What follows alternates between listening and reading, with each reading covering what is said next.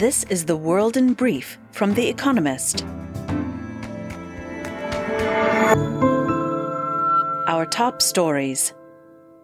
The death toll from a Russian missile strike on an apartment building in Dnipro, a Ukrainian city, is now 29, according to local officials. Rescue attempts have been underway since the attack on Saturday. In response to it, world leaders have pledged further support for the country. Jens Stoltenberg, the Secretary General of NATO, said on Sunday that Western countries would send more heavy weapons. The German Ministry of Defense said on Twitter that Russian leaders and forces responsible for, quote, war crimes in Ukraine must be held accountable. The Republican chairman of America's House Oversight Committee, the investigative body of the House of Representatives, demanded to see visitor logs for President Joe Biden's home in Delaware. On January 9th, news broke that classified documents had been found there in November. More were discovered this week. Republicans are accusing Democrats, who have insisted that Donald Trump should be prosecuted for mishandling sensitive papers, of hypocrisy.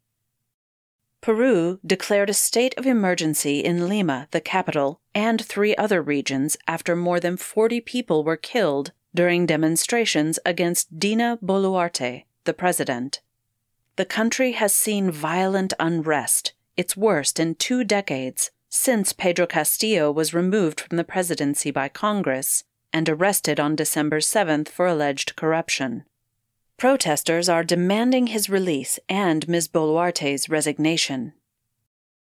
At least 60 people were killed when an aeroplane crashed near Pokhara, a town in central Nepal. The flight, managed by Yeti Airlines, a Nepalese company, had 68 passengers and 4 crew members. It is thought to be the country's deadliest air crash since 1992. The EU has banned Nepali Airlines from its airspace since 2013 because of safety concerns.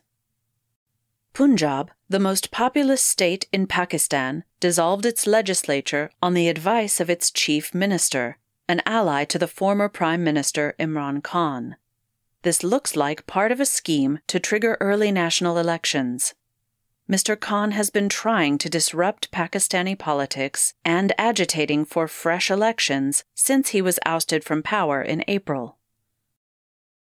Tens of thousands of health workers took to the streets of Madrid, Spain's capital, to protest against cuts to the public health system made by the regional government.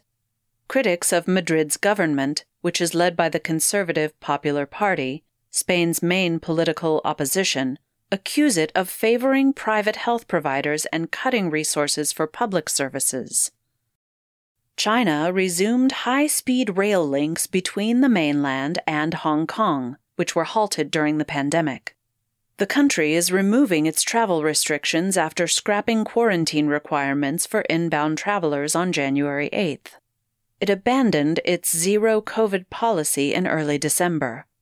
The government reported that 60,000 people have died of COVID-19 in hospitals since then. And fact of the day, 1.5 billion, the number of grandparents in the world.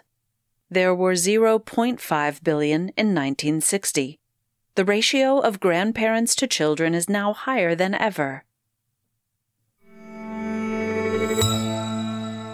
And now, here's a deeper look at the day ahead.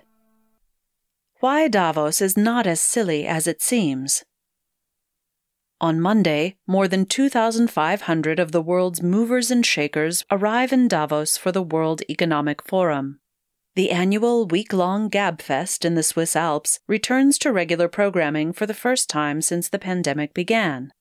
2022's edition took place in May rather than in January because of the Omicron variant of COVID-19. After a freakishly warm winter, some snow is back at last, as are high-powered globalists, many of whom stayed away last spring. The preoccupations have not changed much: war, COVID-19, this time in China, inflation, and recession. Davos is easy to mock. Pampered insiders pontificate on the fate of billions of less fortunate folk. The panel sessions on fixing globalization, averting a climate catastrophe, or fostering inclusive growth can be excruciating in their blandness. Yet outside the formal events, Davos provides a neutral venue for frank talks between the worlds of politics and business, the global South and North, East and West. In an increasingly fragmented world, such exchanges are valuable. Europe divides the spoils of warm weather. The Eurogroup, the regular informal gathering of the Eurozone's finance ministers, will need an extra chair when it meets in Brussels on Monday. Croatia became its 20th member after adopting the euro on January 1st. The bloc has more good news to celebrate, too. The heat wave after Christmas caused a steep fall in energy prices. That in turn means that finance ministers will have to spend a lot less on cutting the energy bills of firms and households. What to do with that windfall? One option is to spend it protecting European businesses from the effects of America's Inflation Reduction Act, a green investment program with troubling protectionist elements. Margrethe Vestager, the EU's competition chief, is championing the idea. Ahead of their meeting, she sent the Eurogroup a letter calling for urgent reforms to the rules governing state aid. Such changes might allow firms tempted by America's subsidies to get money for staying put. If finance ministers agree, that could kick off a transatlantic subsidy race. Britain's migration plan returns to court.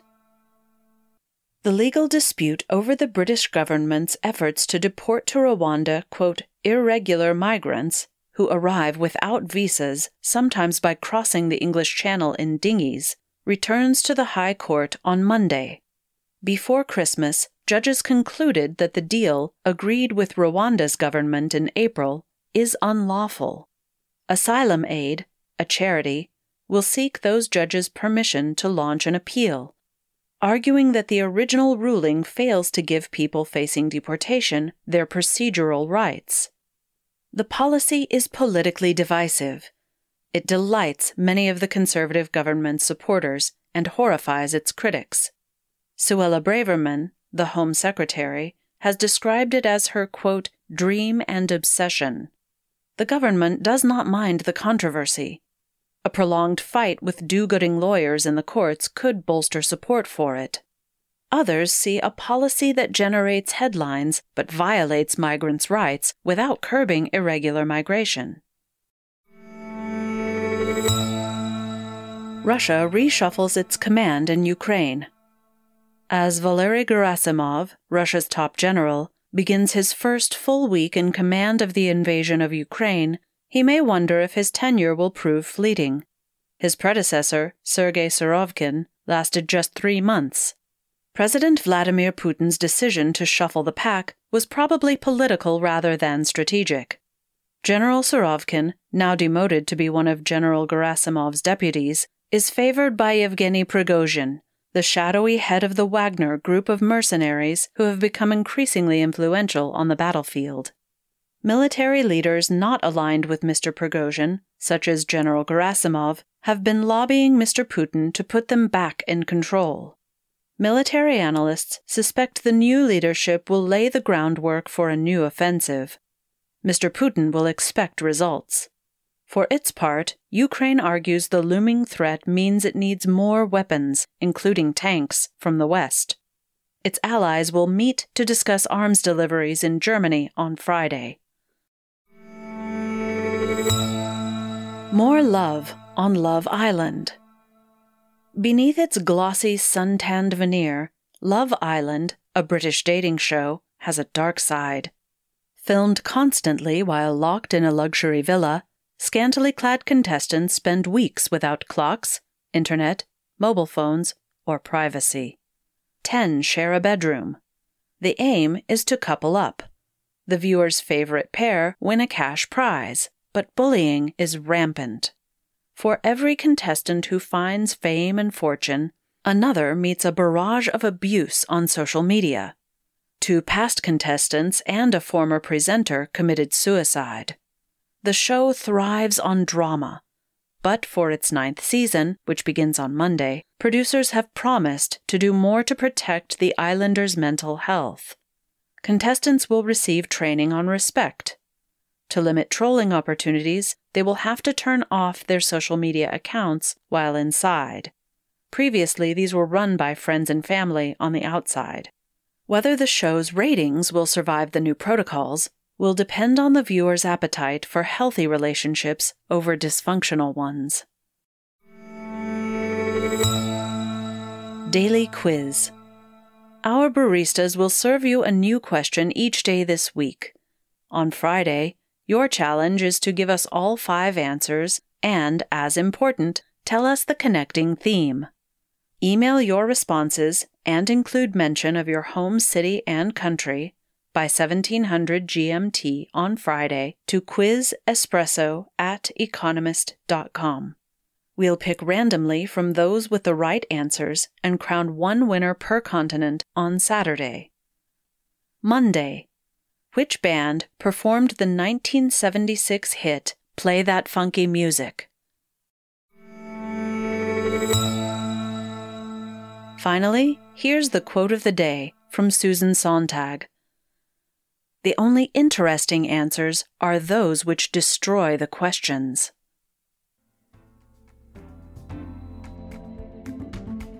That's The World in Brief from The Economist, available 3 times every day of the week. You can also hear interviews and analysis from our journalists, including our current affairs podcast, The Intelligence, on your podcast app. And subscribers to The Economist have access to each week's full edition in audio. Just download The Economist app to start listening.